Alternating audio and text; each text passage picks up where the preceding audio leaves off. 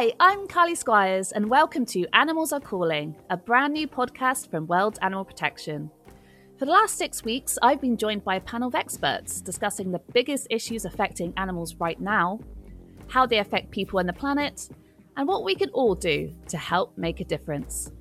This week, we'll be taking a listen back at Series 1 and unpicking the key things we have learned. Plus, we'll remind ourselves of the small but fundamental things we can all do to help make a difference. If you haven't already, please subscribe to the podcast, and while you're at it, we'd love you to review the show. It's great feedback for us and helps other people find the podcast. Just click on the review section wherever you listen to the podcast. So, are you sitting comfortably? Then I'll begin.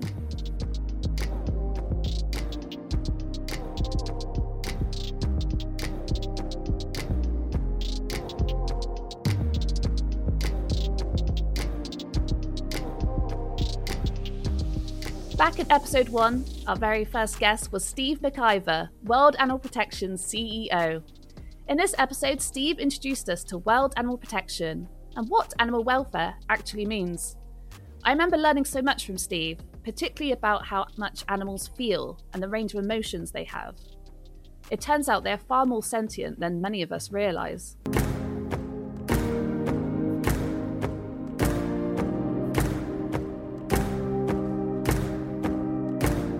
Hi, I'm Carly Squires and welcome to the first edition of Animals Are Calling, a brand new podcast from World Animal Protection.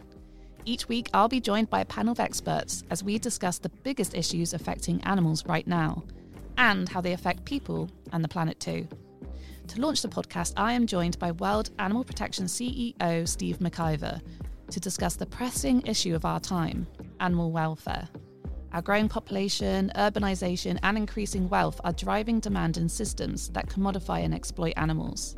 If left unchecked, this worldwide problem will only continue to grow. However, over the next 10 years, we can combat climate change, protect the world's richest wildlife habitats, and end the vast scale of animal suffering before we reach the point of no return. Thank you so much for joining me on Animals Are Calling. It's honestly a pleasure to have you here. Let's start by talking about animal welfare. Basically, I would like to know, in your opinion, what does that mean? Because it's a term that gets thrown around a lot, but I think it just needs a definition. Yeah, I always start looking at animals through the eyes of animals rather than taking a human-centric view. So very often as human beings, we just look at everything else in the world and go, what does it mean to us? What value does it have to us? Whereas I think the question should be the other way around. What matters to an animal? What experiences do they have? I guess if we look at it from an animal's point of view, we talk about it as sentience. And sentience is an animal, or is anything sentient? Human beings supposedly are. I'm not so sure that all of us quite have that capacity, given some of the decisions we make around our planet. But sentience is the capacity to experience feelings, and have negative or positive, emotions, if you like.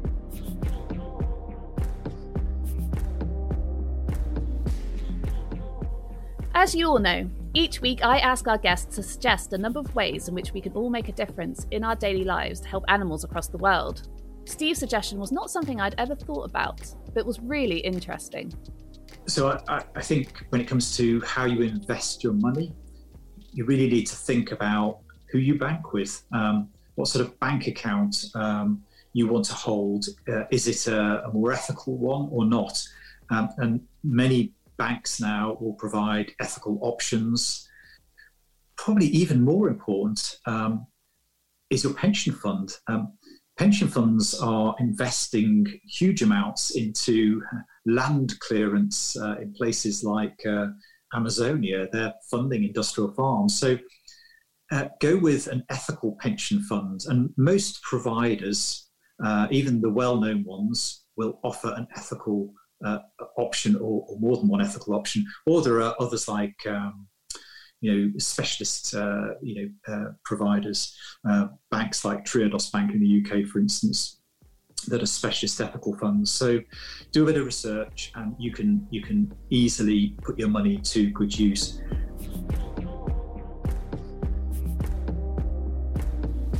In episode 2, we caught up with Global Programme Director of Farming, Mark Deere, where we discussed factory farming and how we can all ensure that there is no future for that industry.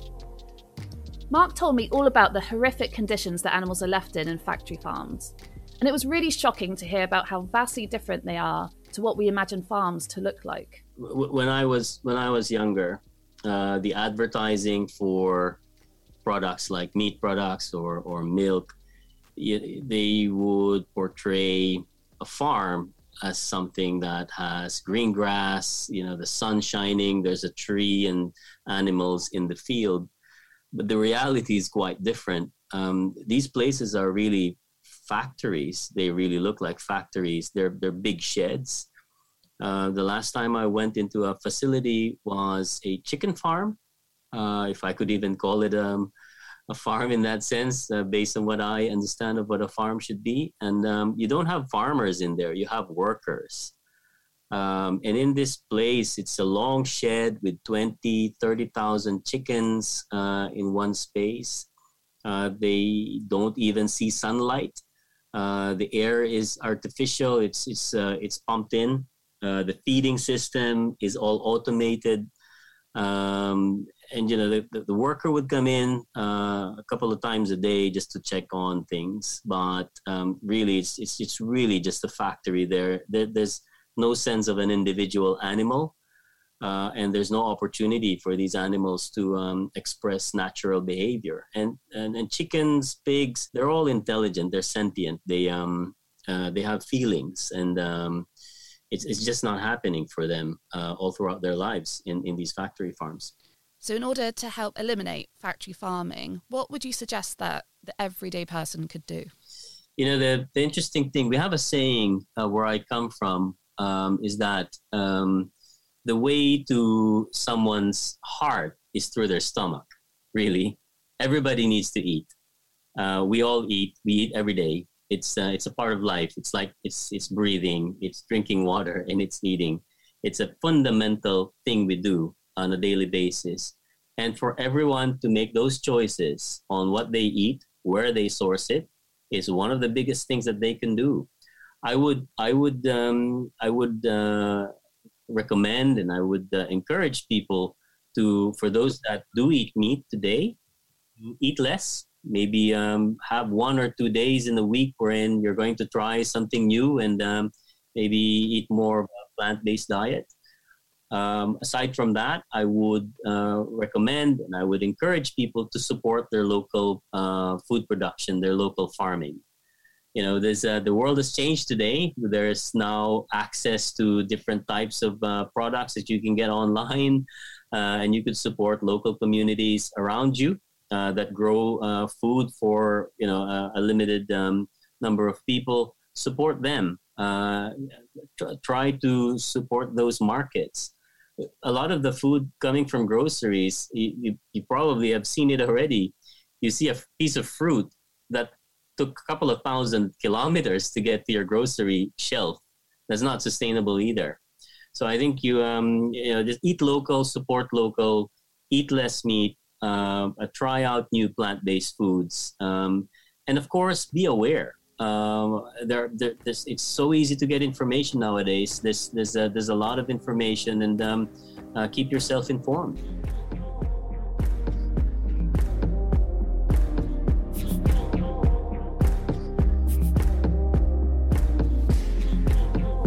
Next up is episode 3, where I discuss the cruel global wildlife trade with James Royston, Head of External Affairs, and Gilbert Sape, Global Head of the Campaign for Wildlife, Not Medicine.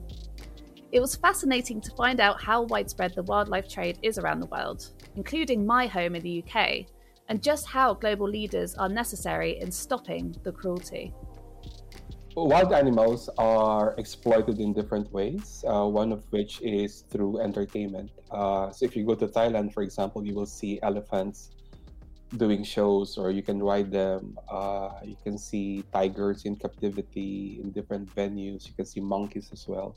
So this is like one set of animals used in entertainment. I must also mention dolphins, because it's really a big thriving industry in many parts of the globe.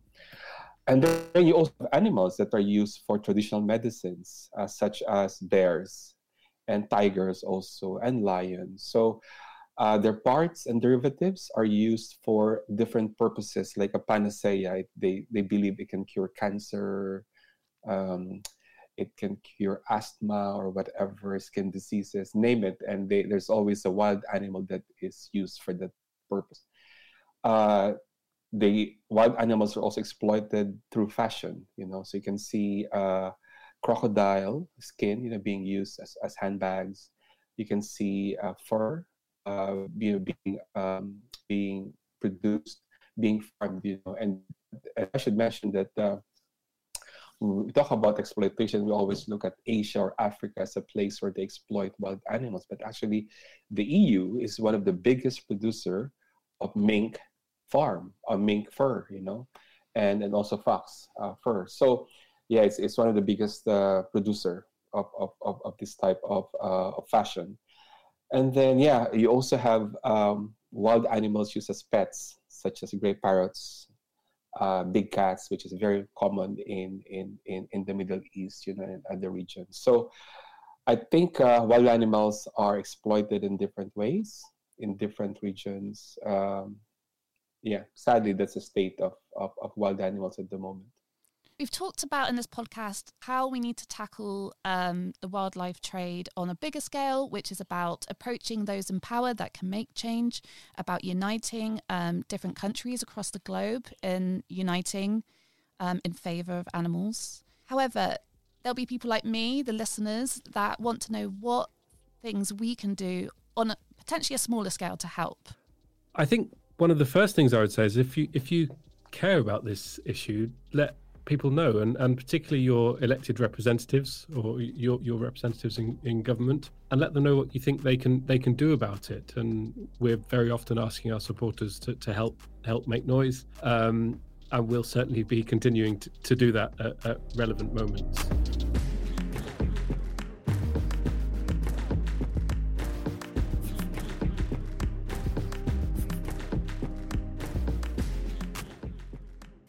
In episode 4, we sat down with the head of campaign programmes for animals and farming, Jacqueline Mills, and global animal welfare advisor, Roberto Vieto, to discuss how the biggest issues affecting animals are interconnected and how every human action has a consequence.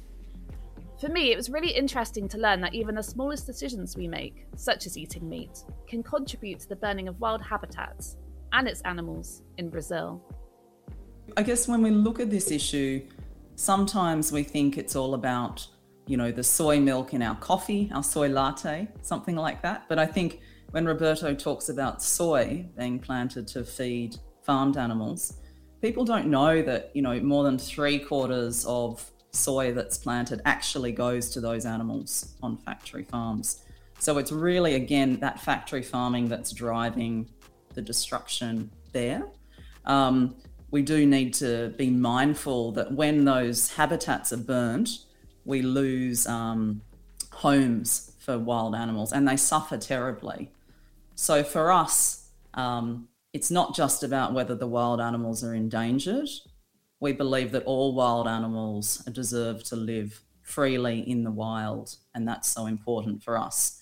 So at World Animal Protection, we've been working on the ground with a local partner to go in and to help animals that are caught up in those fires, the fires that are being driven by the growth of factory farming. And Roberto can give a lot more details because he's been there on the ground. But this is about providing veterinary equipment, it's providing support on the ground, it's helping those animals the best way that we can. Equally, we need to address the root cause of the issue.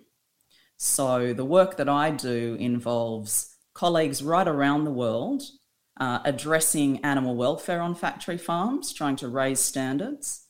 But also what we want to see is a transformation of the food system We want to see less meat and more plants, and we want to see remaining farmed animals in good welfare, not on factory farms anymore. Like Jackie mentioned, we were in the ground, and I believe it's useful to share with you all what we witness in this field. As the listeners, we want to be able to achieve great things. We want to be able to help the animals. We want to be able to help the planet. We want to be able to help ourselves.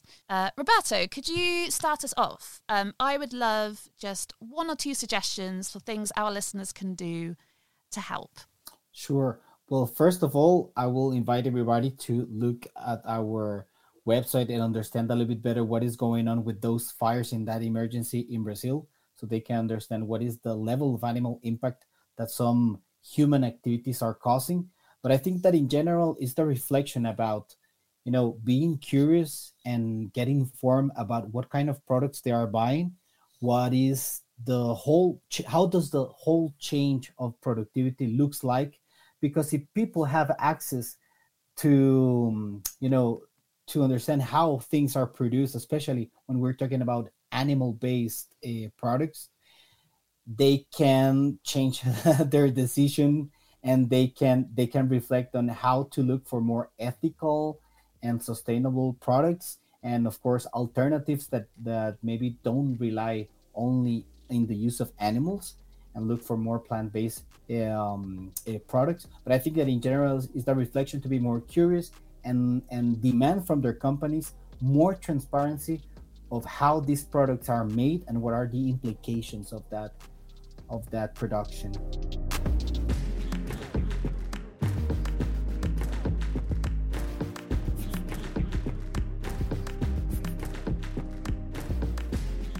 In episode 5, we sat down with US Programs Director Cameron Harsh and Global Campaign Manager for Animals and Farming Vince Sinches to discuss how reducing your meat intake can truly make a difference to animals and the environment. I was really surprised to learn that meat consumption is on the rise, especially considering that there are so many plant-based alternatives available now. I think one reason that meat consumption is still going up in the United States, and it's estimated that the average person consumes about 264 pounds of meat each year, is largely due because production of meat continues to grow in the United States as well. And that's largely due to government programs that offer cost offsets and financial incentives to the meat industry to continue to grow. And the industry is incentivized to continue to expand. And then our government also helps market that meat to people, advertising beef and chicken and dairy products to people, and the importance of it in their daily lives and that messaging that people hear. And so we do still have this cultural idea in the United States that meat is vital and meat is a part of every meal. And at the same time, as economics change in our country and income goes up for individuals, they are seeing different types of meat as status symbols and, expensive cuts of meat as things to pursue. So it really is about, from our mind, really raising awareness about not only the availability of these alternatives that are increasing in the market, but the importance to public health, to climate, to animal welfare, to all these issues that people already care about, that meat reduction helps to achieve. And kind of increasing awareness that meat does not have to be a part of every single meal. It does not need to be this center of the plate. It is something that we can rebalance. There's a number of ways to help in our meat reduction campaign. I think one great way is to change that individual behavior, sign up for our Meeting Halfway campaign and look at what you can do in your daily life to reduce the amount of meat and increase your consumption of plant-based foods. We also have a number of actions targeting restaurant chains like Dunkin' and other chains of that nature that you can send them an email, let them know positively that you'd like plant-based menu items on their menus when you patronize their restaurants, and help us pitch this movement to restaurant chains. Fantastic. And Vince, have you got any other ideas you'd like to share as well? Yeah, just basing for my experience for countries that we don't have an office for World Animal Protection, and I think it's important for us to start our own community, to start talking about it. We can even we can calculate our menu, and we can take out some meat from our daily intake, and then that's one way of reducing our meat consumption. And I do agree that it's important for us to create communities. We can even start writing, sending letters to our government and to our favorite fast food restaurants. We can join campaigns started by local organizations, like against KFC, or and then talking to our influencers about this. Cameron, do you have a favorite or a funny animal fact you'd like to share with us? I would say just one of my favorite facts about animals is how intelligent pigs are and how they can beat some humans at video games. So, I mean, I'm terrible at video games anyway, so I imagine most pigs would be able to beat me, but it's a great fact. You know what? Like, anyone that's listened to all of these podcasts will know that I'm a huge pig fan. And so I'm totally on the same page as you, especially since I'm also terrible at video games. So perhaps two of us could beat a pig. I'm not 100% sure, but we could give it a go. I'm not confident.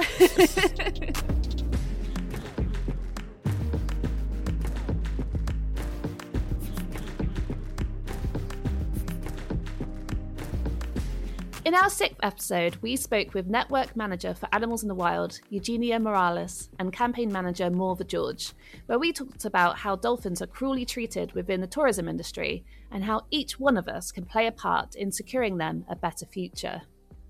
I've always been enthralled by the portrayal of a dolphin's so-called smile, and so was keen to hear about this from the experts. I think one of the very sad things about dolphins is that they have a particular morphology of their jaw, which makes it look as though they are smiling. And the captive dolphin industry has really played on that to create this very sort of happy, family, joyful theme around going to swim with a dolphin in captivity.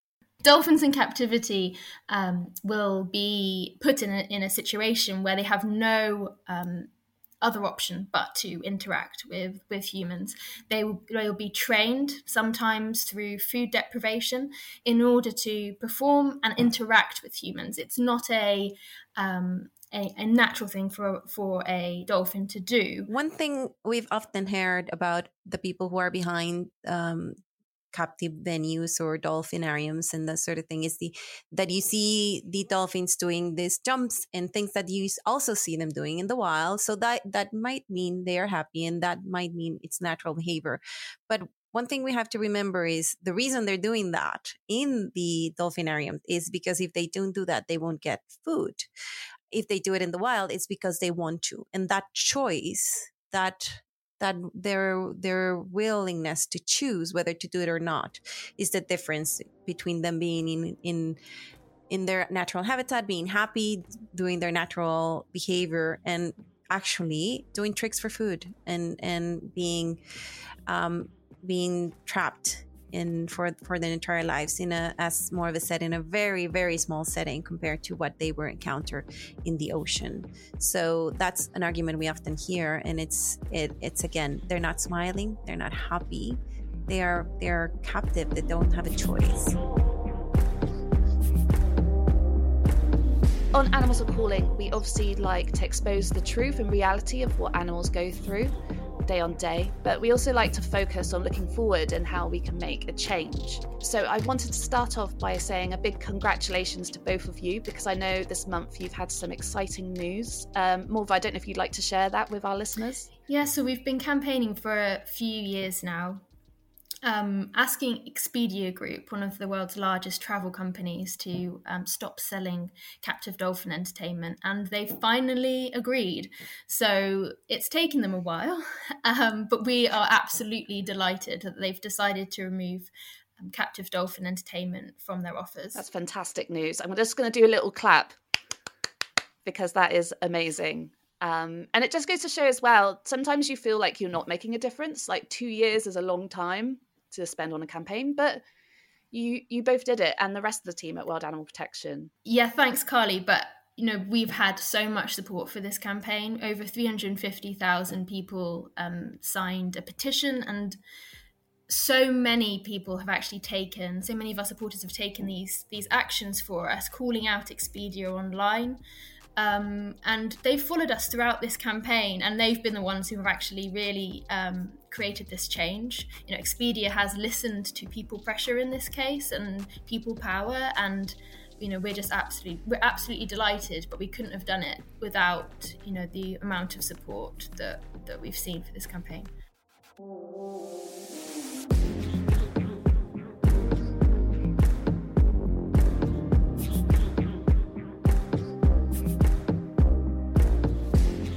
That's it for this episode, and indeed this series. Many thanks to all of our guests who have joined me over Series 1. It's been such a blast. Stay tuned for a bonus episode which is coming very soon. A reminder, we would love to hear from you. Please get in touch with us with any questions or comments on our social channels. Just search for World Animal Protection on Facebook, Instagram, or Twitter. Also, please subscribe to the podcast so that you never miss an episode. Animals Are Calling is a podcast from World Animal Protection. It's produced and mixed by Johnny Bunyan for Pardon Our French. My thanks to Kristen Hegerly, who has compiled today's episode. The executive producer is Emmy Kondo. Thank you so much for listening.